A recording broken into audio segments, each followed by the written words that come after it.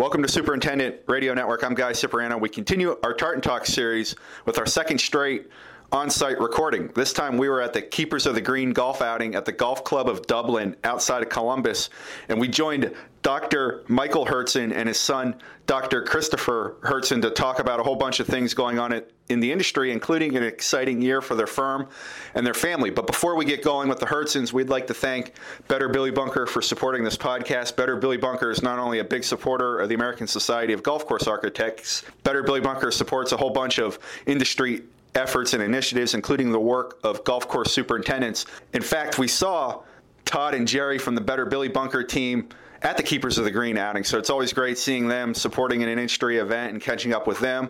And it was also great catching up with the Hurdzans. So Dr. Hurdzan and Chris, thanks for having us out here at the Golf Club of Dublin for the Keepers of the Green outing. And I think the first thing we have to ask about is just explain what Keepers of the Green is and who it benefits. Keepers of the Green is a philanthropic organization that's based in St. Andrews, Scotland. And we heard about it because we wanted to do something with golf that could give back to charitable organizations. So we formed a chapter in Ohio. There's a chapter in Texas. Those are the only two in the United States. And people join Keepers of the Green for life. They get a set of clubs. It's 5 clubs, a long-nosed wood, 3 irons, and a putter from about the 1880s. We play the Keepers of the Green Championship, which we did today, and we have a little claret, silver claret wine jug that we award as a trophy that's emblematic of like the British Open, and it's just to have a lot of fun. But the real purpose of it is to raise money for charitable organizations. And this year was a Special Forces Family Support organization, and it was a Jack Kidwell Scholarship, who was my mentor, and it's usually a turfgrass scholarship. And then the third thing was Sticks for Kids, which is an organization that the Golf Course Builders Association have to give golf clubs to children. It's the middle of the week. We're in the middle of Ohio. How cool is it to see a lot of your industry friends make time to come out and play in something like this? There were 2 groups almost every hole. Just how special of a day is this for your family and business? Well, it's the fact that we're in our 17th year and it continues to grow. And as you said, Guy, you're in the middle of the week. People are busy. We're not in the halcyon days in 2000s where, there was a lot of extra time and money that you could do things. And so the fact that you've got a dedicated group that, number one, they like each other. Number two, they like the course and the people that host us. And 3, they like the cause. And to be able to do that is absolutely fantastic, specifically the diversity of people. We have people from Ohio Caterpillar, obviously from GCI. You've got superintendents, you've got club managers, people that from all walks of life in the golf industry that seem to mesh extremely well and for a very, very good cause. So it's unbelievable. Just to set the scene for our listeners, it's about 90 degrees out, and Dr. Hurdzan's in heavy wool clothes. It looks like high socks, old leather shoes. My tie off. Yeah, at least he took his tie off. Do you do this a lot? Do you like? You're a golf history buff. I mean, this is just be exciting to have a day where you can kind of really showcase the history of the game. Yeah, we do it because we really want to show our dedication to doing things the old way and the traditions of the game. David Welchel, who is the czar or the organizer for us, wears period dress as well as I do. Generally, we'll walk as well and carry our clubs and do it the old-fashioned way. Today was a pretty hot day. It got to be about the 10th hole, and I said, enough walking and taking my tie off, and I'm going to enjoy it. But it's still a lot of fun for us. So we do try to keep the traditions in every way we can. Speaking of that, we're in 2017. You've been in this for a long time, and Chris, you're still fairly new into this, but you've been doing it for a while too with your father. Just how do you feel golf course architecture is today? Where are we at? Are we still seeing a lot of the traditions in the game and the golf courses that people play? I really believe that golf courses of 2020 are going to look like golf courses of 1920. I think that what we see happening now are golf courses going back to the old ways, trying to embrace those times when life was a lot simpler and the game was a lot more fun. And so I think there's more of a reversion back to golf courses of the 20s, which we call the golden age of golf course architecture. And specifically, it's the limited resources. You've got to be smart with lesser pieces. You know, one bunker well placed, like the 17th road hole bunker, that puts more fear in anyone that plays that course, particularly a great round, than if you had 20 bunkers. And so coming back and really thinking about hazard placement, being as judicious as you possible, and that obviously correlates into the cost and reduction of the cost. So that's really what the golden age was. You didn't have the resources, so you had to be damn smart about how you spent them, quote unquote, to create a very cerebral golf course. And that's why, again, I agree with him that we're going to go back to good business and good architecture. The both of you have given presentations on what you just talked about. What are some other things besides bunker placement, maybe bunker reduction, you can do to reduce maintenance costs, and how can architects like yourself help a facility implement some of these changes? Well, we see a couple things. Number one, there's turf reduction as well. There's a lot of green grass out there that doesn't necessarily need to be green, and we just need to be smart about. And we can track players now with GPS. We can track their golf cars. We know where people are playing, and so now we can start to bring the golf course in. Second thing, what that allows us to do is to save water, fertilizer, pesticide, and fossil fuels. The other thing that we're seeing is a lot more mechanical maintenance. For a while, we hand mowed greens, and then we triplexed them. Then we went back to hand mowing.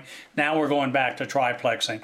The state of the equipment has gotten so much better that we can get the green speeds like today, which were very, very quick with triplex mowers.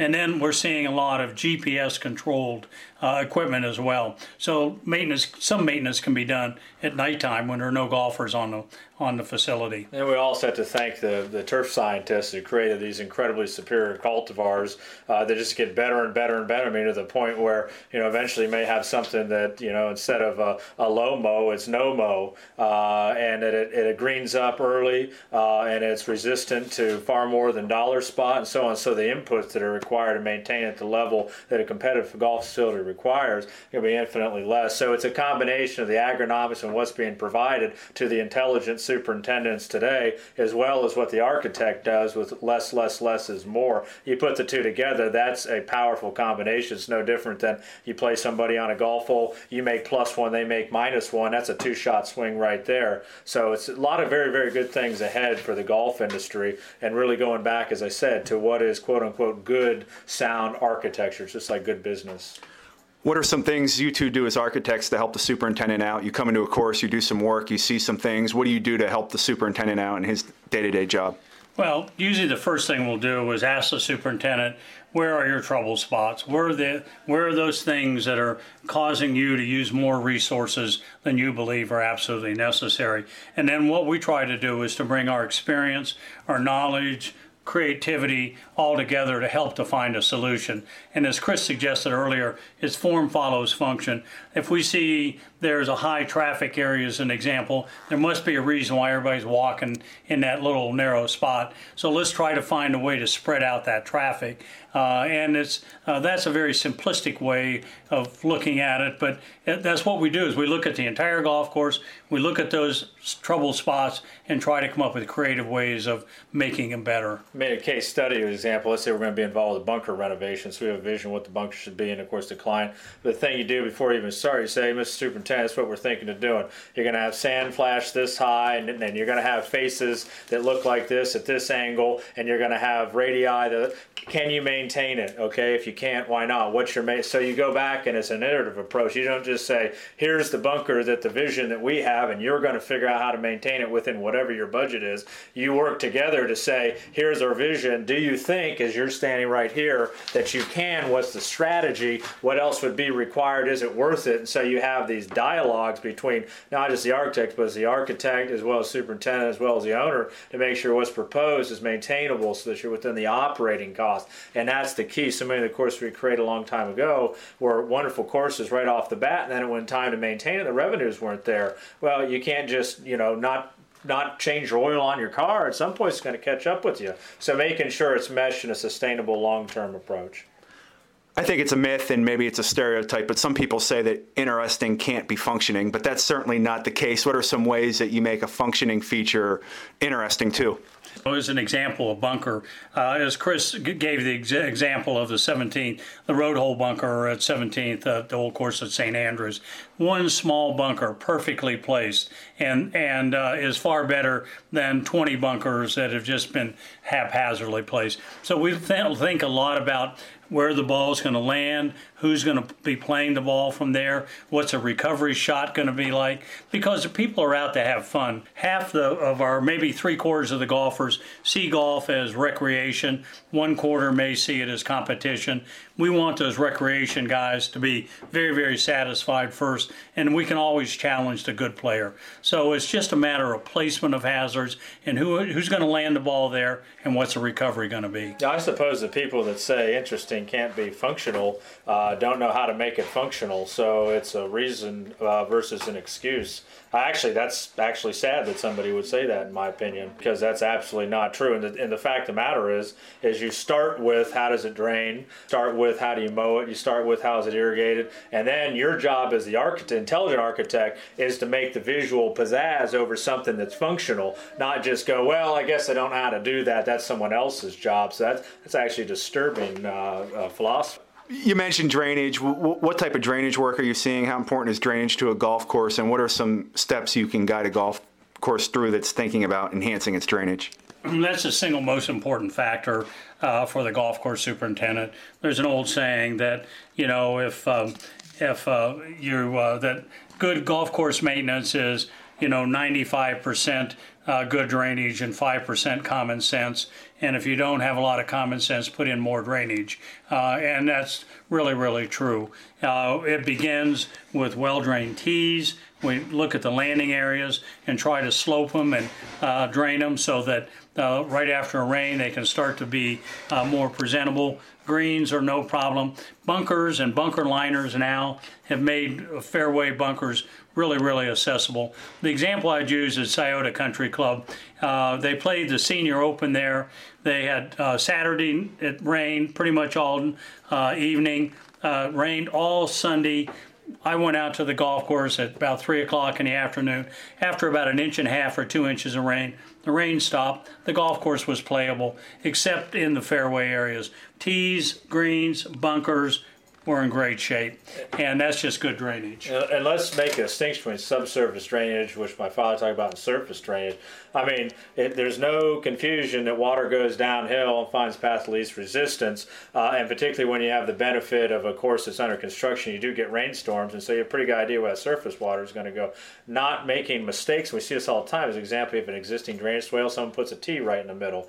Well, now you've got to add drainage, subsurface, with an inlet on the side of the tee uphill where the water would pool, where the tee should have been on one side or the other side of the surface. So making sure that you have the course can drain as well as almost in tension with surface drainage, and then augmenting it with the subsurface. And so being smart, one example about that is we see over and over where bunkers, the watershed of bunkers starts outside the bunker face. You have greens that drain into bunkers. Well, at some point, someone should have said, specifically the architect, well, geez, we ought to think about that from a surface flow. Yeah, it's great the water's getting off the green, but then when we get back into the agronomics and raising the sand back up and making sure it's playable, the water should diverge around the outside. So nuances like that, but specifically the surface drainage first and then the subsurface drainage to complement. Is there more pressure to get drainage right now than there was 30 years ago because of the demands these golf courses have to produce revenue? I mean, we're at a club today that does 100 outings a year. I mean, how important is it to get that right and make sure the clubs have the revenues coming in? Absolutely. There's probably more pressure on drainage than anything else. As a well-drained club is going to open earlier in the spring. It's going to stay later open in the fall. It's going to be open after, during more days through the summer because of its ability to accept the play. And drainage is just a very, very good investment, very good in business investment. And we're cutting grass shorter now. People have higher expectations. Most people ride golf cars, so we have to let them ride the golf car pretty much all wherever they want to go. So the entire golf course has to be drained well. Yeah, subsurface drainage is a gift that keeps on giving. But one of the problems is 50% of the golf course by cost is typically underground. Nobody sees it. So it's easy to say, forget about that. It's like the internals of transmission until it goes away. So, the issue with that is, so think about this. Let's say you got an area in a fairway that's under drain and it stays wet, and then it gets so wet that it starts to pump, and then the superintendent can't cut it regularly, so then they rope it off, and now you got an open, wet spot with long grass middle of fairway. Well, it doesn't do the superintendent any favors. It takes them more time to be able to address that area because they're going to mitigate the problem. The golfers certainly don't like it because they go, what a mess going on over there. The owner doesn't like it either because now they're going to go yell at the superintendent when really it should have been done the first. So drainage is one of those lubricants in the world that solves a lot of problems if you do it right, forcing you to go back and retrofit, which is where the golf industry is now, particularly greens and things. But having well-placed subsurface that's the complement. It can solve a lot of problems long term. The thing about drainage too is it's not very sexy. Nobody sees it. You spend an awful lot of money to put it in, and you've got to really understand the economy and construction to make it most efficient.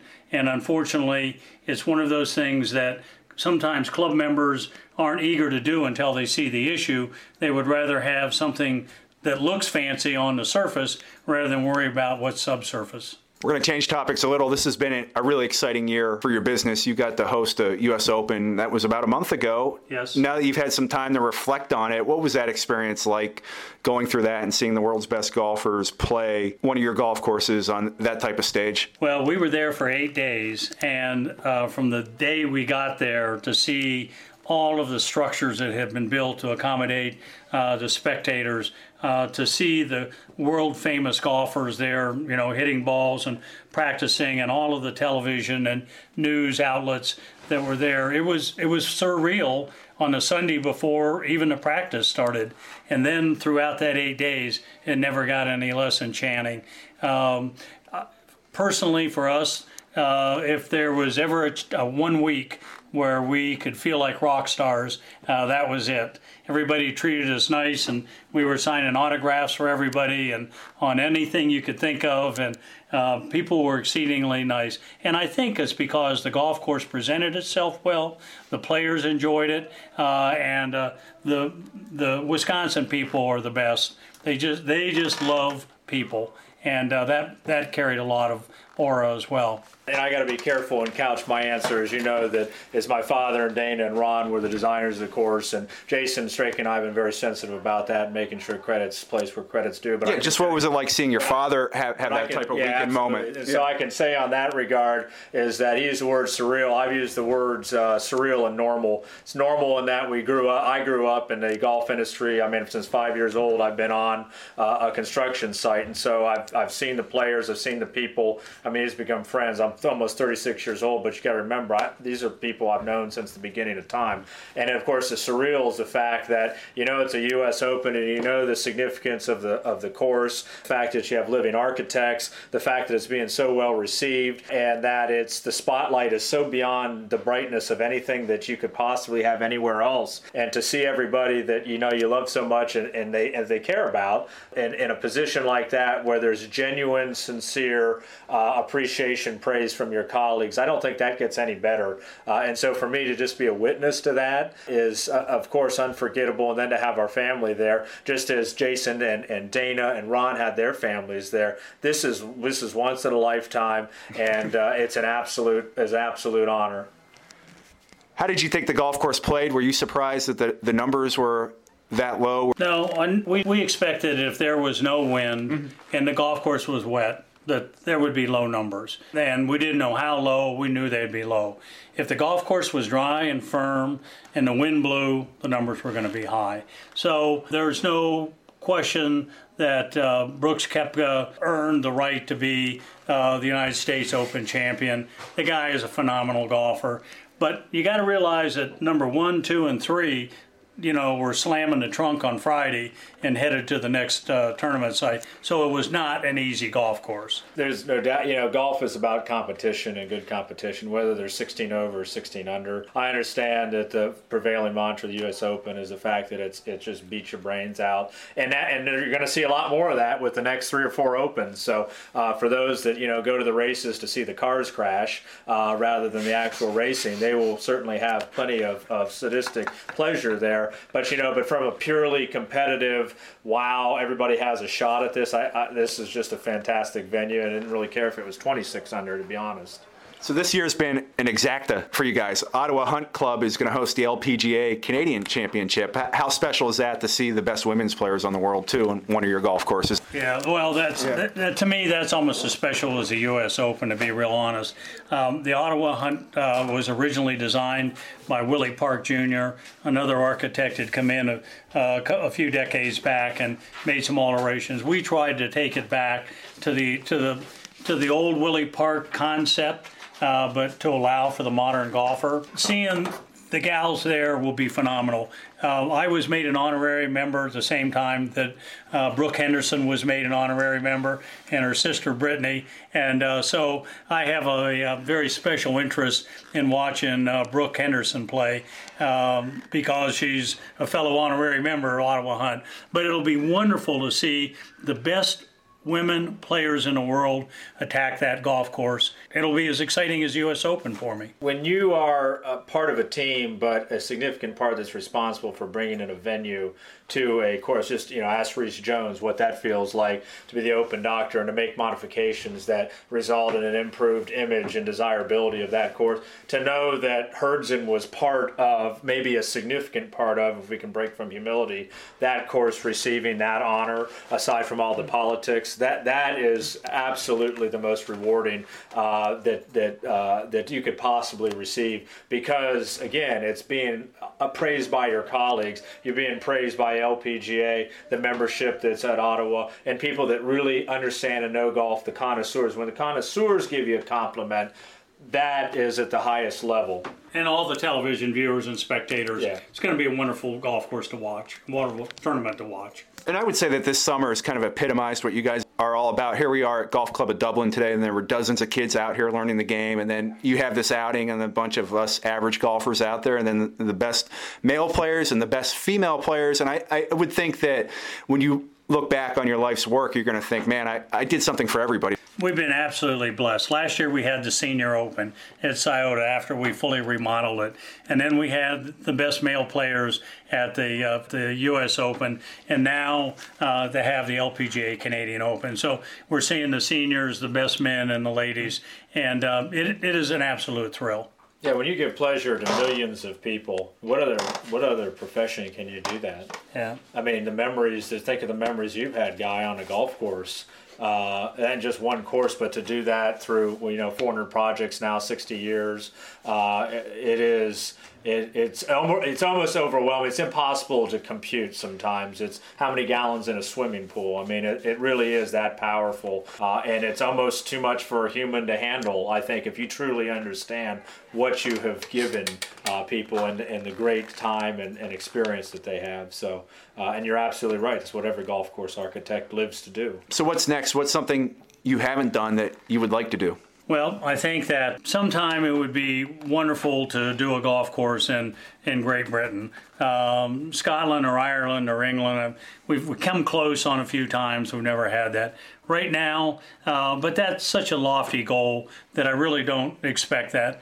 We have a wonderful project in Westfield Center, Ohio, for the Westfield Insurance Company. It's a 36-hole remodel. They've given us basically carte blanche to take 2 ordinary golf courses and make them extra special. And we think that the plans that we've developed, we're into construction now, will accomplish that.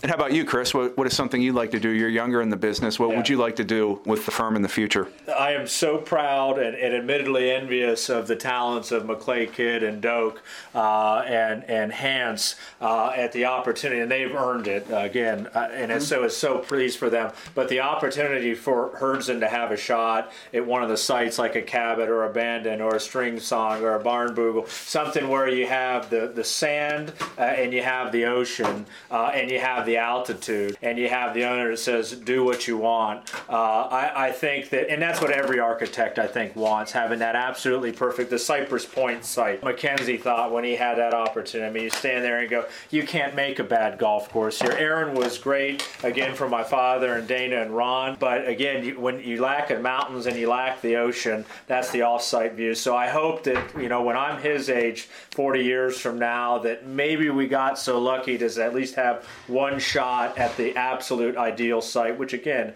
is what every golf course architects chase, and those guys have just done such an unbelievable job of exploiting the potential of each one of those. Last thing, Dr. Hurdzan, when Chris is your age and the people in the business are your age, what do you think they'll be doing? What do you think the opportunities will be in 30, 40 years? Well, the game of golf is over 600 years old, and it's not going to go away. There's a magic to it when people get started, and maybe it grew a little bit too quickly, especially with the housing developments and all of that. But I think that there'll always be an influx of golfers. There'll always be need for golf course architects to bring golf courses up to a higher standard, whether it's resource conservation or make them more exciting or make them more fun to play. And I think Chris is learning all those fundamentals, and he'll be applying them in a different way, 30 or 40 years from now. But his list of accomplishments and bringing people into the game and allowing them to enjoy nature's great outside will be just the same. So you're saying that there'll still be a healthy demand for golf course architects in the future? Well, I think there'll be a healthy demand for golf course architects in the future who have the understanding of the functional aspects of a golf course, who are extraordinarily creative in how they achieve that and have a great artistic sense. And I think you've got to put all of those together. You can't just have a two-legged stool. It's got to be a three-legged stool. And the architects that have those skills will be successful. Sounds good to you, right, Chris? Oh, he absolutely. He's spot on. The fact is, Guy, golf courses are a biological entity. They live and they die. And fortunately, keeps all of us in business. They may not die, they wear out. And so between, wealthy people that need to express themselves other than watches and cars and so on, with the country club memberships, and then your average daily fee golfer that just wants to get outside, golf courses constantly need to be rejuvenated. And absolutely, it sounds good. I would not be here if I didn't believe that. Well, thanks a lot for the time. Thanks a lot for having us to this wonderful outing, and congratulations on all your success this year. I know it's been an exciting summer for you, and it's going to get more exciting here in a few weeks. Thank you very much, Guy. This is thanks for taking an interest in us and our golf and what we're doing for the charitable work, and the fact that we've had some really wonderful successes in this last few years. The fact that you and Pat and everybody was here as you have been regularly, and everything that GCI does. So enough about us, but thank you for doing what you do. We mean that sincerely.